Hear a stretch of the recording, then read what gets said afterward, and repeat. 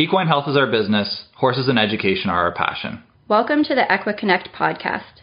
Here, we will have case-based conversations and talk about interesting news and information with the goal of sharing knowledge focusing on equine health. This podcast is not a substitute for regular and emergency veterinary care. Our purpose is to inform and educate horse people, not to diagnose and treat medical conditions without a valid veterinary client-patient relationship. Hi, everybody, and welcome to Season 1, Episode 3 of the EquiConnect Equine Podcast, brought to you by McKee Pownell Equine Services. I am Dr. Kyle Goldie.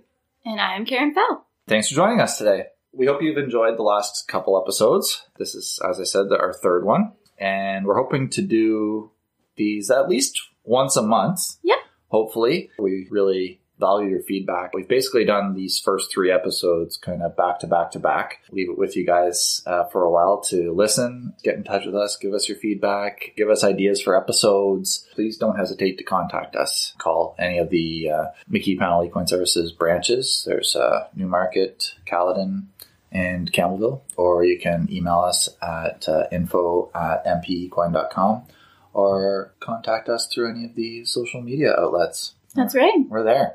Karen, why don't you tell us about today's episode? Well, today we're going to talk a little bit about some continued education that we do within the practice, and then we'll finish it up with another one of our cases. Sounds good. Karen, have you done any continuing education courses? I have myself. I've been really lucky over the years to take advantage of not only external opportunities that have arisen. I'm very interested in anatomy, as well as podiatry. So we've gone around with some local farriers to learn how to essentially pull shoes and to try to continue our knowledge and our experience with that. As well as internally, we're able to set up different activities such as anatomy labs, having different veterinarians share their knowledge with the technicians and whatever we want to learn more about. Cool. It's no secret that one of your goals has been to improve your knowledge of anatomy. Yes, definitely. Do you feel like you've achieved that through continuing education? I think it's one of those things that's just going to be continual, but definitely this year I think I've personally really taken a lot of jumps ahead in terms of my understanding anatomy. So I'm very lucky to take some labs this year that have been available. Nice. Yeah, one thing I always find interesting in anatomy is comparing structures from species to species. Mm-hmm. You know, so like the equine stifle is equal to our knee. Yes. The equine knee is the equivalent to our wrist. Yes. It's pretty fascinating how, when you really think of it, horses are basically standing on their fingers. Yes, definitely. Right? And having this more advanced understanding, I think, has really helped myself in terms of being able to really improve my job. Understanding what's going on at appointments, when certain diagnoses come about, understanding the impact that it has and what we can do to really help treat this horse and to bring it back up to be the best that they can be. I think it's true for all professions where it's kind of everybody's responsibility to seek continuing education, to continue improving the services that you provide, improving your knowledge base, improving technique, all those different things. I have to say the technicians at our practice have been very ambitious in their continuing education. I know Diana, who many of our clients know, took an MRI course. Yes, that's right. Yep. She this year took an MRI course and has finished her course and has been doing MRIs, doing our standing MRIs that we talked about during our first episode, actually. Mm-hmm. So that's been a great accomplishment that she's done this year. Yeah, we do a lot of continuing education in-house. So I know you guys did a couple of anatomy labs. Recently, we had an in-house dentistry That's right. Yeah. Lab where we had a veterinarian who specializes in dentistry come in and teach some more advanced techniques to all the veterinarians, and that was really, really interesting. And then we practiced a procedure. We did some more anatomy training. We learned about different blocks. Yeah, that was really, really interesting. We also this year, Dr. Andrew Dubé worked with some farriers to set up the Foot for Thought series that was put on this year, which has been really great tool for the veterinarians as well as farriers to come together to collaborate and gather more information. Absolutely. That's been like a runaway success, the Foot for Thought. For those of you who aren't aware, Dr. Dubé is the founder of the Caledon branch of our practice. I think it kind of started out that she wanted to learn more about podiatry, learn more about farriery, and so started to engage with farriers to discuss that and decided to create a group to collaborate to improve the education of vets, of farriers, and also I think the big focus is to improve the collaboration between the vets and the farriers. It's been a huge success. So there's been at least a couple of meetings. They've both been at a farm out to Caledon Way. I was at the last one. I couldn't believe the number of people that were there, like tons and tons of farriers, lots of vets, and everybody just trying to share ideas, everybody really with the goal of improving their knowledge and ultimately with the goal of trying to improve our care of horses. So we focused on, for example, the last one we had was focusing on suspensory injuries and how we can shoe horses for suspensory injuries. And it was just fascinating to hear how the shoe can be modified to change the characteristics of how the limb lands and in relation to how that affects the suspensory and therefore suspensory healing. So really, really fascinating. And it's so encouraging to see all the veterinarians. And I should say that they're not all veterinarians from McKee Pownell. That's right. Veterinarians from all over Ontario. We really do try to have a good collegial attitude. We really do try to work together, but same too with the farriers. The turnout has been tremendous. So that's been really, really interesting, and I think we're all learning a lot. And then in between the different meetings that have happened, there's also a really good Facebook group. That's right. Yes, it's very active. I think it's a private group, but for the vets and farriers, it's been really good. So we'll share cases and talk about how different people would approach a different case. Just having a nice open environment to ask questions on both sides, veterinarian as well as farrier. Absolutely. It's been really, really interesting.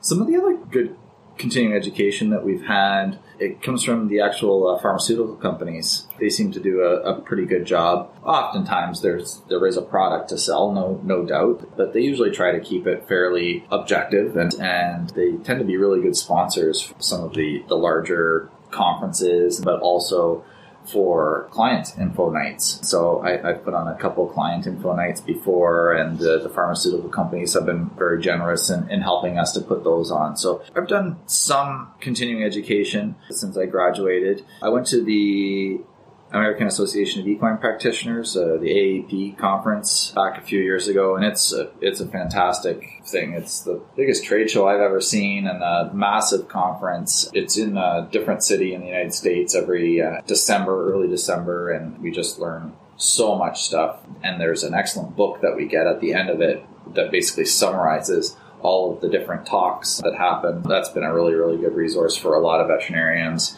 And it's interesting just to get that many veterinarians together because there's a lot of interesting discussion groups. And I did a really good continuing education course in Chicago this past fall to improve my ultrasound technique. That's so right, it's getting back to goals. That was something that I really wanted to work on, was becoming more proficient with the ultrasound and learning to diagnose areas in different parts of the body. Ultrasound's it's kind of interesting.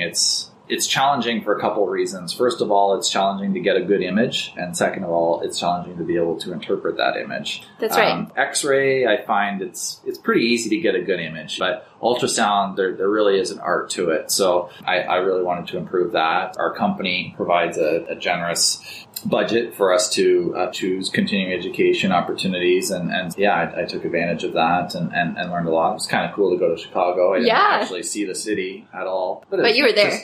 I was there. I had a couple of good meals and it was great. Other continuing education things we see people doing.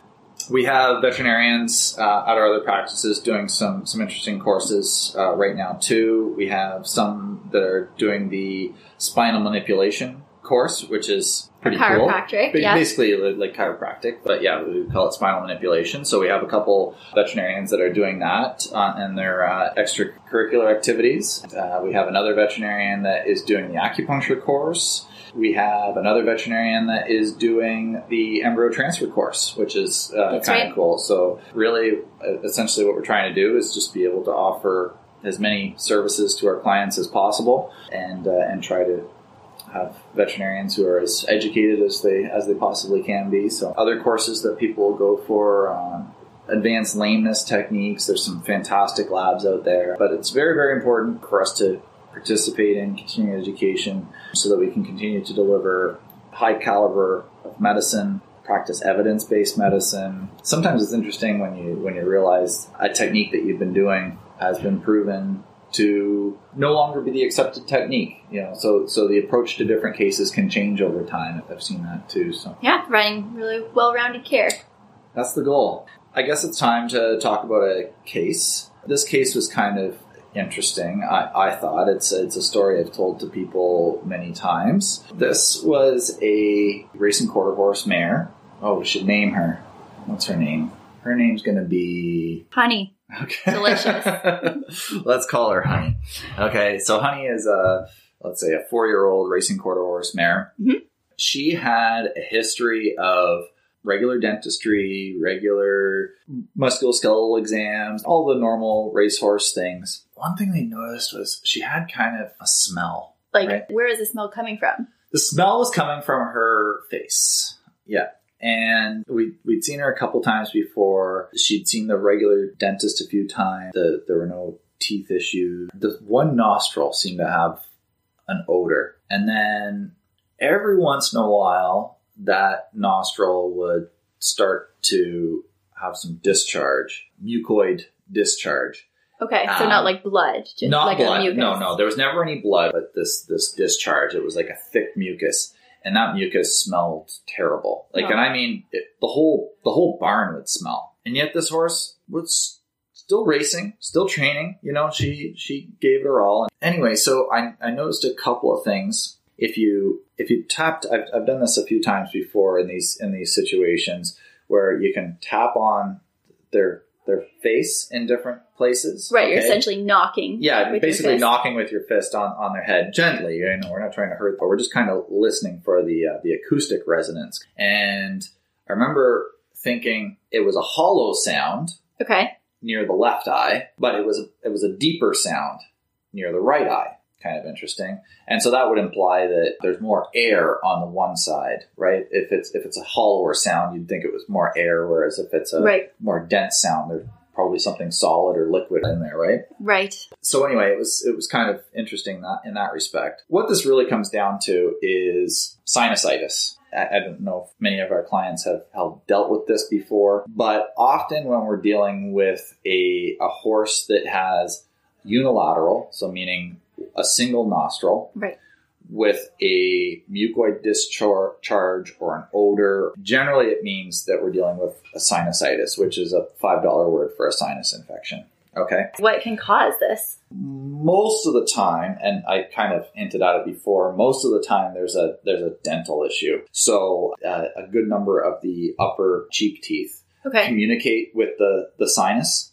The sinuses, and it gets into some kind of confusing anatomy, but just suffice it to say there's a communication between the upper cheek teeth and the sinuses. Okay. And so let's say, for example, you had a cracked tooth, then theoretically there would be a channel, right, that debris could get packed in the area that's left behind after the crack has, or after the chipped tooth has parted away from the tooth.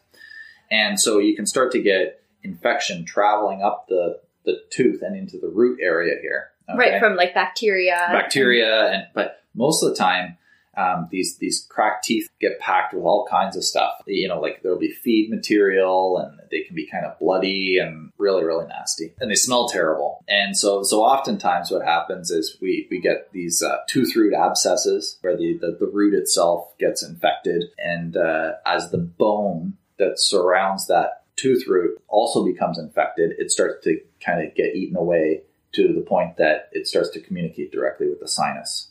And that causes the discharge out the nostril. Exactly. And you'll often see a swelling on the face as well. On the cheek. Or just to one side of the nasal septum. Yeah. So like the center, just off to the side of just off to one side of the center of the face. And you'll often see a firm swelling. I've even seen some cases where those open up. So you end up with abscess draining from there, and it can be pretty nasty. So that is a very common cause of sinusitis. So basically you have some sort of tooth gets infected, the infection gets into the root of the tooth, that starts to degrade the bone that supports that root. Then you get a communication with the sinus, and then you get discharge and odor coming from the nostril, basically, as it communicates with the sinus. Oftentimes at appointments, if there's such a scenario, often we'll take the x-ray. So is that to take an x-ray to see if there's debris and the irritation of the bone going up through the sinus? Exactly. It can be quite challenging to interpret the skull radiographs that we take because there's a lot of bones that are all converging and superimposing on top of one another. But yes, we usually start with x-rays in these situations, and that's what we did with Honey. We did some x-rays. We couldn't really see anything in this particular case. So usually what we're looking at on the x-rays is the tooth roots. Okay. We want to make sure that all those tooth roots are okay. Dental disease tends to cause a lot of cases of sinusitis. So we'll look at these, the tooth roots on that side. Usually it's about the third tooth back. We call that the 8 or the 9 that get infected. And we can see that on the x-ray, and then we can kind of come up with a treatment plan. Sometimes that might mean we need to remove that tooth.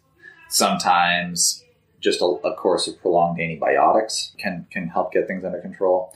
Often what we'll try is some prolonged antibiotics, maybe 2 to 4 weeks, something like that, of antibiotics with, usually what we'll do is we'll float that tooth, and try to take the pressure off of that tooth to just try to make that tooth as happy as possible. Because if there's another tooth that's really pushing on it, it can cause further irritation and everything like that. So usually we call it taking the tooth out of occlusion. And we make it so that it's not in touch with the opposing tooth. The grinding surface. So that's one technique. We could consider that kind of conservative therapy. And we generally don't like to take teeth out of horses when we don't have to. We'll usually start with conservative therapy. Antibiotics, taking that tooth out of occlusion, and seeing if it'll just heal on its own. And they do. It happens sometimes.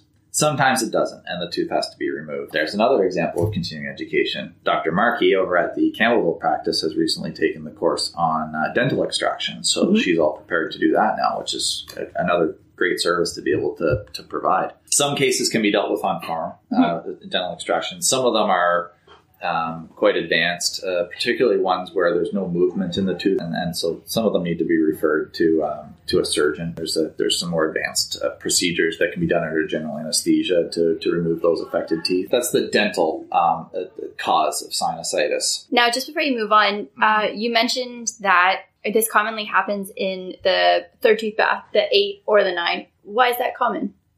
Well, in particular, the 9. The 9 is the oldest tooth in the mouth. Okay, so just being older, I think it's more prone to infection. It seems to get worn faster than other teeth, so I think that's a part of it. Okay. Often horses that have like a wave mouth, you sometimes see that where the dental arcade in most cases is going to be a fairly flat surface. Some horses end up with a really undulating surface there. And I think what can happen, usually that wave has a point around that 9 as well. So I think what can happen is a lot of abnormal forces on those teeth in that area. And then you start getting fractures and things like that. So it really does speak to the importance of annual dental assessments, the annual floating, to try to just keep things balanced well and everything like that, because you can see some pretty terrible mouths when they haven't seen a veterinarian for a dental procedure or a dental assessment for their whole life, and then they're 20 years old and their mouths can just be a real disaster. Really bad. It's amazing how much longevity horses can get out of their teeth when they're maintained properly. I find lots of horses will be fine, no doubt about it. In particular, some breeds like Arabs, for example, I find they generally have really good mouths. They usually have really good feet too. They're just like good solid feet. But the horses really should have their teeth looked at from annually, just to make sure that everything is balanced. Because if it's not, there's lots of opportunity to correct those imbalances before they become big larger issues. Okay. You start getting these overgrown teeth that are putting too much pressure on opposing teeth, and then those opposing teeth are cracking and fracturing, and it can really turn into a mess quickly. So anyway, that's a bit of a sidetrack. That kind of discusses the dental reasons why you might get sinusitis. Another really cool diagnostic tool that we can use for sinusitis cases, actually there's a couple, so we already mentioned x-rays, radiology. There's endoscopy. So we can do is put a scope up the nostril and explore the sinuses that way. Sometimes there's a lesion there that can be found, and we can address those, because it's not uncommon to have a sinusitis case and normal x-rays. Oh, okay. Right? So if you want to pursue further diagnostics, the endoscopy can be kind of interesting. And then recently, we have access to a standing CT scan, which would be really, really cool. I haven't had an opportunity to refer a horse for that yet. We say standing because Ontario Veterinary College and other clinics have had a CT scan before. They'll require general anesthesia, and horses aren't the greatest candidates for general anesthesia. There's always risk for recovery. And the fact that, so just as we have a standing MRI where the horse can receive an MRI exam just under sedation, Ontario Veterinary College, they're now able to do a standing CT scan. And very, very cool technology. Mainly, so when we talked about the MRI, its main strength is looking at soft tissue lesions. The main strength of CT is looking at bone lesions and cavities. And it can give you CT is basically like a 3-dimensional X-ray, and it's computerized. You can scan through it, and basically forms like a 3D model that you can look through. Absolutely fascinating. That's another piece of diagnostic technology that we have access to now that would be really, really interesting for cases like that. Yeah. We should get back to our case. Yeah, our Honey. Honey. Whatever happened to Honey? Yeah. Honey, we decided we needed to get to the bottom of this, because it just kept occurring. She'd been on antibiotics several times for prolonged periods. Her dentist had assessed everything, couldn't find anything wrong. We'd done x-rays, couldn't find anything wrong there. At the time, we didn't have access to the standing CT. The only other diagnostic tool that we had access to at that time was endoscopy. I had an endoscope, but it was too large a diameter to scope the sinuses appropriately. We usually use a fairly small diameter endoscope. I'd set up an appointment for Honey to be referred for endoscopy so that we could really get to the bottom of this case. Sorry, just a question before you go on with the endoscope. Did Honey have any reaction to the antibiotics that she was on previously? That's a good question. Let's say, I'm making this up, but I've seen many cases of sinusitis that do exactly this. So let's say it did.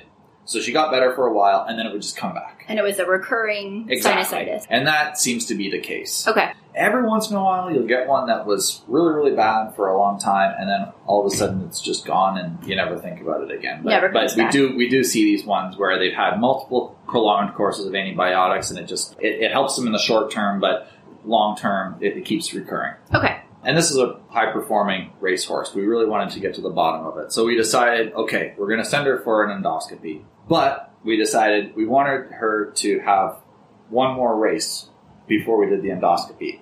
Because we thought, based on the endoscopy, she might need surgery, she might need who knows what. So we'll get one more race under her belt. Yep. And then she can go for this procedure. So I happened to be at the racetrack that day. And I watched her race, and she was always a good horse. I can't remember where she finished. She might have won. She did well. And I really liked this horse. So I was walking with her groom on the back stretch, just chit-chatting. I was patting her, and because she was such a good girl. I really liked Honey. And all of a sudden, she snorted. Really, really powerful snort, aiming her nostrils at the ground. And out came this wad of tan green colored wad, probably about 5 centimeters long and 2 centimeters in diameter. And I thought, well, that's kind of weird. And I picked it up, and it smelled terrible. And I looked in the very middle of it. I decided to start pulling it apart because inquiring minds want to know. Yeah, in the very center. What anyone would have done. Exactly. I don't think I had gloves on her. The very center of it, I found an oat hull. Oh. And that's all it was. So she had at least a year of these symptoms, trying to get to the bottom of this. And ultimately what happened? She was eating too aggressively and literally inhaled her food. And that's what happened. After that, she never had sinusitis again. Wow. I have always thought it was kind of a funny story. I've not seen a single case that resolved like that since, but it was pretty cool. Honey definitely has a good story. Yeah. Well, and it's just nice when things have a good outcome, and you didn't have to have surgery. The surgery can be really, really interesting, but it's quite invasive. Often involves a drilling a portal into the sinus so that it can be flushed on a regular basis. It's very successful, works great, but fortunately, Honey fixed her sinusitis on her own and carried on. So that's our sinusitis case. I hope everybody learned something. If you have questions, or maybe you think out there you've got a horse that might have these signs, feel free to discuss them with your veterinarian or send us some feedback, send us some questions. We'd love to hear from you and answer your questions and get as much feedback as we can, because we really want to help educate people. We really want to connect with all of our listeners out there. So thanks very much for listening. Thank you.